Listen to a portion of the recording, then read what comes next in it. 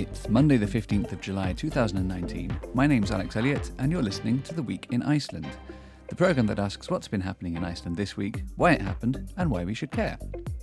I'm joined this week by Merrill Kaplan, a teacher of folklore and Old Icelandic at Ohio State University, and by RÚV broadcast journalist Ólöf Ragnarsdóttir. Welcome to you both. Thank you. Hi. Now, there's still no sign of the summer silly season in the news, plenty going on. And there are several reasons for that, including the major E. coli outbreak that has made a lot of children sick. There's been a fierce backlash in the Philippines to the Icelandic-inspired United Nations call for a human rights abuses assessment in that country. The naming and gender registration law changed, and the first person to take advantage of it was a straight cisgender farmer. Over 3 months since the fall of WoW, there are now two different groups struggling to bring it back to life again. People were talking a lot about the uninvited and expensive asphalt cowboys this week. And the whole of Icelandic studies is finally going to turn into the House of Icelandic Studies, hopefully.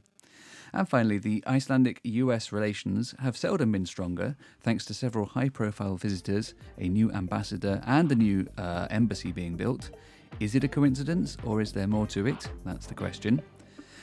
So, where should we begin? Oh, is it up to me? Yeah. The thing, this is not surprising to anyone who's recognized my name. I'm so excited about the House of Icelandic Studies finally getting some work done on it, and I'm... It's about time. It's about time. I'm cautiously optimistic.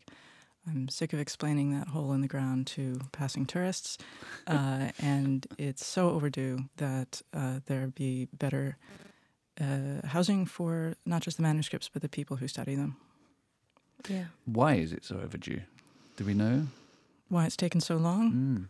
I think some of it has to do with the crash, but I think there may have been a lack of will at several points, and that's upsetting to people in the field, certainly. Yeah. What's the new house for? Is it bringing existing studies together, or is it going to open up a whole new field in some way?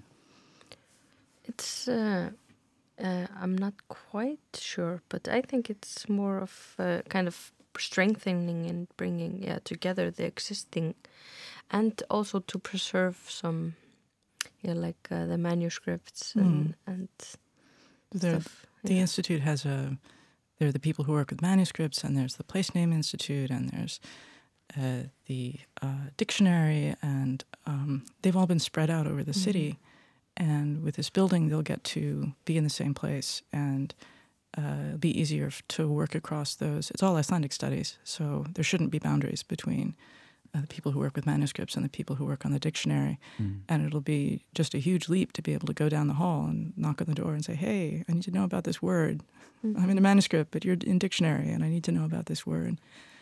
And it's like you said, it must have been at some point lack of will, but which is also a bit surprising because in the past few years there has been a lot of talk about how important it is to preserve the language so we don't lose it. So I mean, it's a very it's good news that finally it seems like they're on track again. And also important. I think it is important. And not just when you hear about people interested in preserving the language, it sounds very inward turning and maybe on a bad day nationalistic. But that's really not what this building and this institute is about, because some of why the building is important is that that's where visiting scholars from all over the world come to study this stuff, because it's interesting to people and important to people all over the world. So it's really one of the most international places on the island, I think.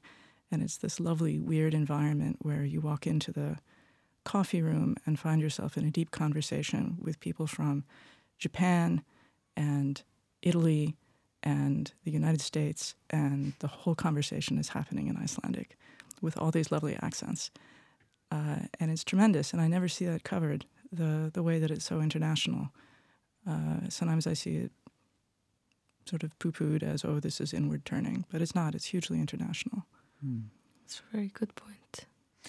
There's a related centre that's already open for world languages. Is that right? The Húsvíkdísar is... Yeah, Veröld. Yeah. Yeah. That's... What's the relationship between those two institutions? I'm not sure. They're separate institutes. They have different histories. Yeah. And there are two different institutes operating in Veröld. There's, but they do work together, but there's, two different. This I learned when I worked there. Uh-huh. I have to say I'm slightly confused by that myself. Yeah.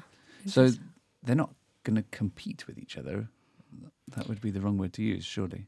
I don't think they really have any overlap. The Veröld is kind of about everything but Icelandic, is my understanding. Mm-hmm. And teaching of all the other languages that the university offers. And like cultural language studies, I think, yeah. Final question on this.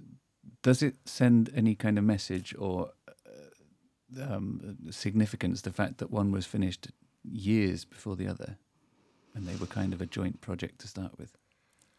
I think it's just a matter of funding. Yeah. I think it's offended some people, rightly or wrongly. I don't know what the actual reasons that one has been slowed down, whether it's funding or not, but it's made some people pretty crabby to be waiting on really much needed new housing to get this work done in. I think it is important work. Yeah, for Veröld Húsvíkdísar, that, you had Vigdís Finnbogadóttir, former president. She is kind of the face of that project, and I think that secured a lot of funding. Mm-hmm. I think that's right. Yeah. Well, former president, she would probably. Okay, should we move on to something else? Sure. Yeah, there's like you said, for mid-July it has been quite a lot of good news and real news. No cucumbers. yeah, exactly. It's a very frisky cucumbers. But related to this, just one thing that really interested me was we joined a cultural safari walk. Which was on Thursday, I think. Yeah. So our reporter went and joined, and it got me thinking. It's like a cultural walk around the city in 6 different languages. I think that's something we could do more of.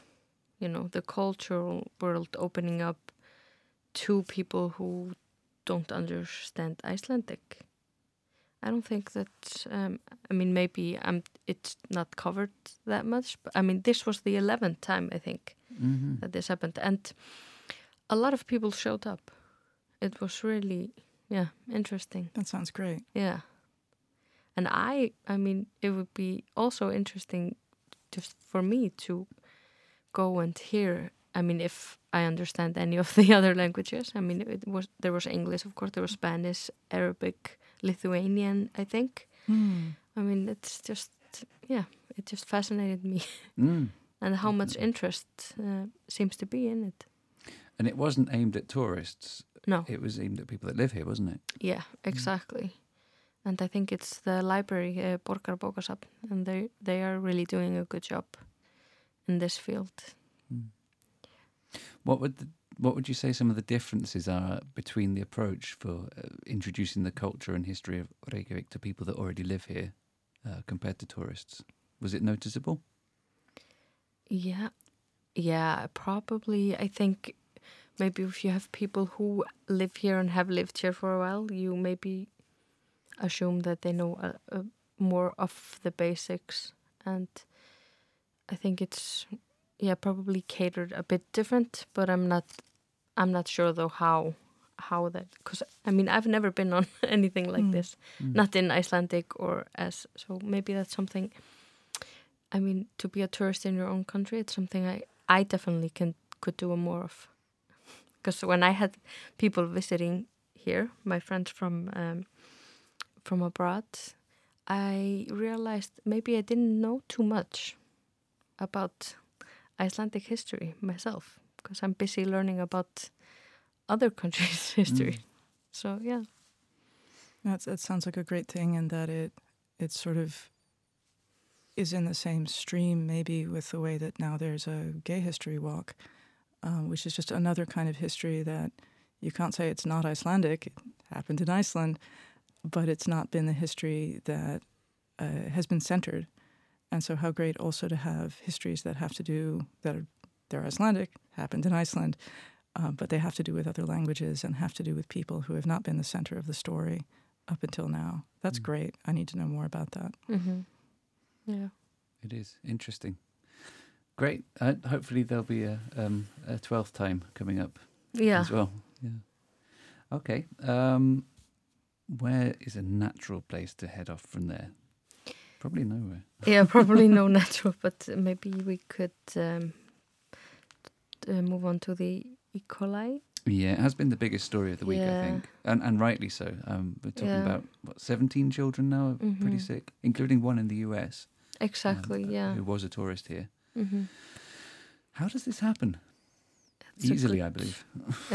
Good question, because it seems like they're having a hard time to pinpoint exactly what happened. Mm-hmm. Like, I've heard there have been a lot of different stories going around. So I think it's just important to not get ahead of ourselves and listen to what the specialists say, and they have been really, I think, thoroughly trying to figure out what happened. I mean, I think they said they have established that it must be related to the ice cream, because that was the one thing all the kids had in common. They all had the ice cream, except for one who got infected by a brother or sister. So I think, but how it got into the ice cream is still a mystery, I think. Well, I believe there's always a risk of getting waste products into the milk in a certain small amount. And if it's all processed on site at home, I can see the risk. Yeah. Some of what's so lovely about lots of Icelandic things is they're very small scale. And it's very noticeable. You roll up to a farm that is both the cows doing cow things and serving dairy products that are right from those cows. And it's so, it looks like everything is just very close to all the other things. Though you could see, there would be a contamination risk. There always is. But Iceland does have some pretty strong laws in place about food safety and processing. Stronger than a lot of countries, I believe. You're not allowed to cook food at home and then sell it, that sort of thing. You have to have a license for this and that. And I think, is it illegal to sell unpasteurized milk? I'm not sure. I don't know. Yeah. All the cheese is certainly from pasteurized sources. Yeah, you're right. I think the laws are pretty strict compared to maybe many other countries. But this is not the only place in Iceland that has this kind of arrangement. You have the animals and food, and it's an attractor, isn't it? People absolutely. like it. Yeah, I've been there myself. It's really nice, and but I'm not sure what exactly happened. When people have been asking, like, oh, is it just maybe the kids from the city can't handle the bacteria, and but I don't think that's the that's the issue there. But yeah, I mean, of course, at the same time, it's also, I mean, it is serious. A lot of children were very ill in the hospital, and I think there was at least one child that, I mean, it was 30% chance of liver damage, kidney damage. Sorry. Yeah. So. No, it can be very serious, and it particularly affects children. I believe because adults have got antibodies, or they've built up some level of immunity to it, but children don't. Yeah. But yeah, regardless, I think it's important to try and pinpoint this and see how we can stop it from happening again. Yeah, and not make assumptions that kick off some sort of moral panic. Exactly. That's the risk. Yeah, that's the risk. I mean, people have been eating ice cream produced on the farms for years in multiple places, so we shouldn't overreact. Yeah. But probably there are lessons to be learned as well. Exactly. Okay. Anything else to add on that? I'm still going to eat ice cream and pet cows. Absolutely. Yeah, same. And get well soon to the children affected. Absolutely. Apparently they will all make a full recovery. Yeah. So that's good. There's the Philippines story. I think that's also been quite big this week and slightly surreal. Also related to ice cream, I think the president Duterte said that's all we do in Iceland. He said that was a translation error. Yeah, he said ice, right? Yes, he said ice. And everyone's like, is? Yeah, vi älskar is. Yeah. Ice and no, we don't know if it's night or day, and we're just off here ignorant eating ice. It sounds like 17th century descriptions of Iceland made by people in Southern Europe. Yeah, I actually thought this was over. I thought most people, especially in those kind of positions, would know a bit more, but he's just lashing out because he's angry. But yeah, my understanding of it is that in the Philippines he's surprisingly popular, and that people like what he's been doing against organised crime and drug cartels, which is great. But allegedly thousands of people have died in this. So I don't necessarily see that it's wrong that Iceland called for a human rights review. But there has been such a strong backlash, not just from the president, from the foreign minister, the ambassador, and others in the government there. They say Iceland should stop interfering in domestic policies, and crucially that by pushing this through or getting this passed, they are helping the drugs trade. What do you think of that? I think that's a bit of a stretch, because you can if you just stop and look at the actual claim, like what is it that Iceland was proposing? And it's just an investigation, am I right? And that seems, the idea that is somehow unacceptable is really shocking and disturbing. And that's based on repeated reports from different organizations, people, about the situation and what's happening.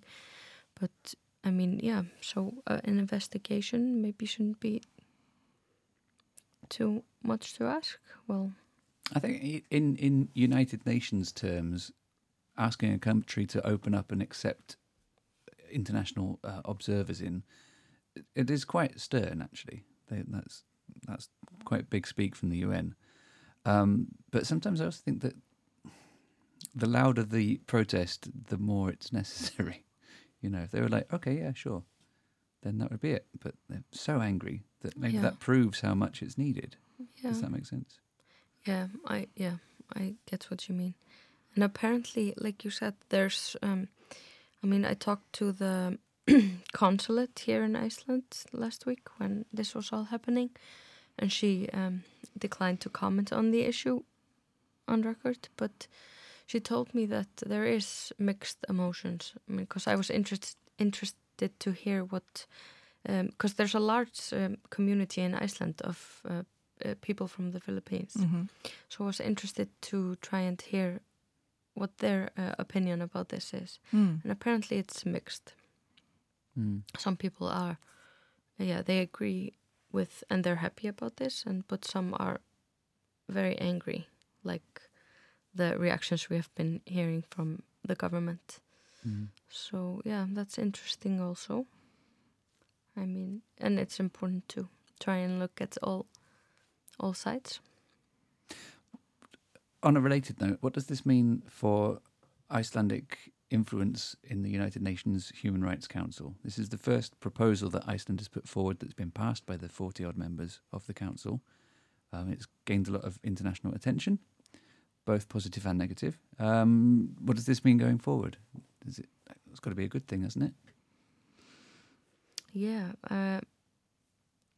I think so. I mean, at least it's has gotten a lot of attention, but we don't have that much time left at the council. It's only throughout this year, and from my understanding, we're not going to try and keep the seat for now, but we'll see. Why would that be? Is it expensive? Yeah, it's expensive, I think, to run.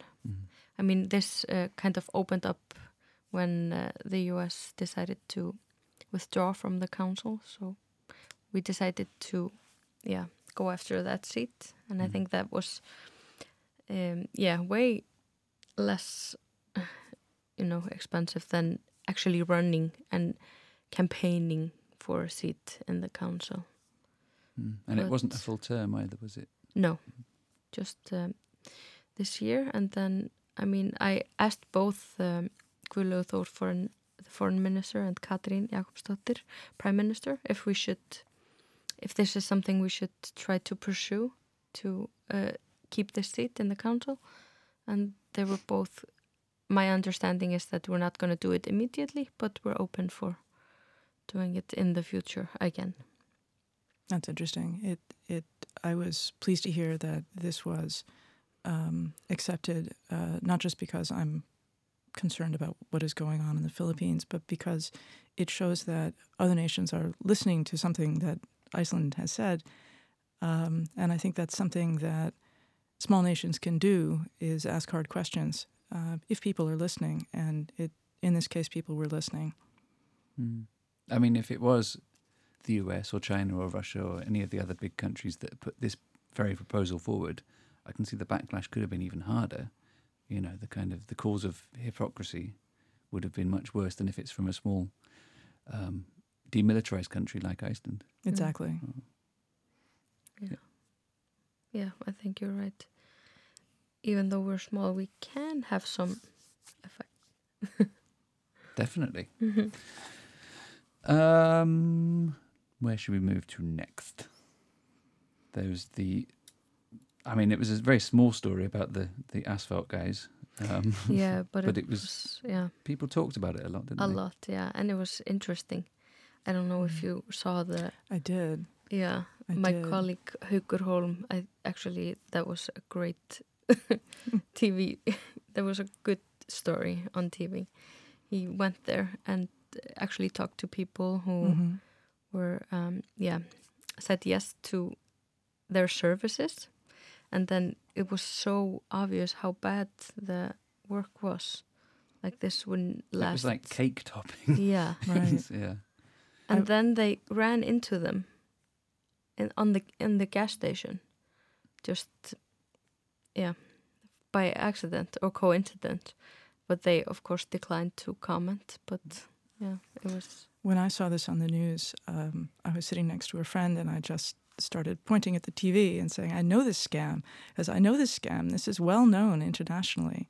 And if you tap into your search engine, asphalt scam, it's all over the place. So this is almost traditional, and it's finally come here. It's really open. I'd never heard of it until last week. It's many cases in the UK, many cases all across the United States. It's a known technique. So no one ever has, so just word to the wise, no one ever has spare asphalt that they need to offload somewhere at a cut price. It's, as the kids say, not a thing. But how is it in the UK and US? Is it also like a state-owned company that just takes care of all this? In the States, it depends on whether it's a private road. Okay. And if it's a public road, then it's city or state control of it, unless it's a federal highway, in which case it's the federal government, and it's complicated. But sometimes you can feel it when you cross a state line and suddenly you hit 1 million potholes and you know that their tax system is different. Okay. In the UK, the system is the same as here, but they use private companies to do it. Because here it would just be Vegagerðin. Yeah. So like the guy who said yes to this service, when they tried to bill him, he was like, you should just talk to Vegagerðin. They take care of this. Well, I have a strange feeling that this won't be coming up again, because the expense and effort that goes to sending 2 or more British trucks to Iceland with crews just to see whether or not people would like the spare asphalt. I mean, they can't have made any money from it, can they? Like profit-wise? That's the thing. I can't imagine that they did. This is not a scam that is well suited to Icelandic conditions. I think it will die out on its own. I mean, apparently they've gone already. When such so. a media storm happens, they're not going to get any more custom. I think basically everyone in Iceland now knows about this. So it's difficult for them to keep it up. Indeed. Luckily. Yeah. So next time you need your driveway or your private road done, don't wait for them to come to you. Okay, we got just a minute or two left. Maybe we could have a quick couple of words about is it possible to have a quick couple of words about the WOW Air thing? Or is that going to go on for half an hour? Yeah, that's a good question. 2 different teams are trying to restart WOW Air. And it all came out this week, 3 or more months after the company went down. Is it coincidence, or is, the timing of that? Yeah. It's weird, isn't it? It is a bit. I'm not sure if it's a coincidence or if there's any significance to this timing. But I think the first one, the We Are Back Air. I love that. Yeah. WAB Air. Kind of sounds like a joke. Yeah. I'm not really sure. I mean, and We Are Back. And then I know Skúli Mogensen, former CEO and owner of WOW Air, he said he has nothing to do with this. So, but there were some credible names. Yeah. On there. There were, but yeah, I'm not too sure how serious that was. The other one, though, sorry. I think it's very Icelandic to not be totally sure whether something is joking. I feel like I have that experience a lot. The name, they said it was just a working title and it could change. That's true, yeah. And then the other one, an American group, somewhat also shrouded in slight mystery, has come in and they've bought all of the flight operations parts of the old company. And there's only one reason to do that, surely. You're going to try and restart it. Exactly. I mean, I hope someone does. It's always good to have a bit of competition. A bit of competition, exactly. But I mean, of course, surprised. there is more competition now. There are a lot of airlines flying to and from Iceland. It's true. Yeah, but still, it's not the same, kind of. No, it's not. And we were told back in April that the foreign airlines would probably increase their provision a lot to make up for WOW, and they just haven't. So it is more expensive now than it was. Right. Well, there we go. All good things must come to an end, and the same is true of the Week in Iceland. The programme will return to ruv.is/English, Ruv English on Facebook, to the Ruv app, and as a podcast, including on Spotify, next Monday afternoon, the 22nd of July. For now, it's thanks to my guests, Merrill Kaplan and Ólöf Ragnarsdóttir. We like to finish the show with the #1 song on the Rástfö chart, and this week that's Teitur Magnússon and Hildur with the song Monica. And in case you're wondering, yes, it is the same song as last week, but it was #2 then. Bye for now. Monica hefur rósin bræði bláa jökla og Monica með sinn eldri lið sem fær þig til að stökkva ekki skilja inn núna meðan rokið skeggur hús ertu búin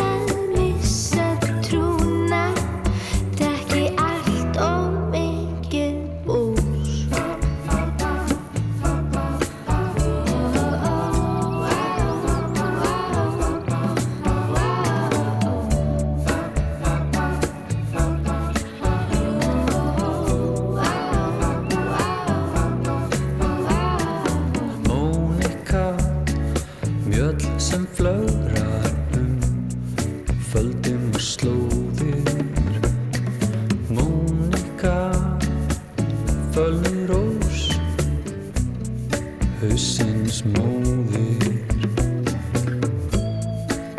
Ekki skilja við mig núna, meðan rokið skekur hús. Ertu búin að missa trúna, drakk ég allt of mikið blóð. Ég vildi að ég hefði ekki eytt mínum óskum í ól. Þar var glingur, ég spurði út í loftið því vindurinn veit hvað hann syngur. Ég vildi að ég hefði ekki eytt mínum óskum í ól. Þar var glingur, ég spurði út í loftið því vindurinn veit hvað hann syngur. Mónika hefur róm sem bræðir bláa jökla. Mónika með sinn eldvilja sem fær þig til að stökkva.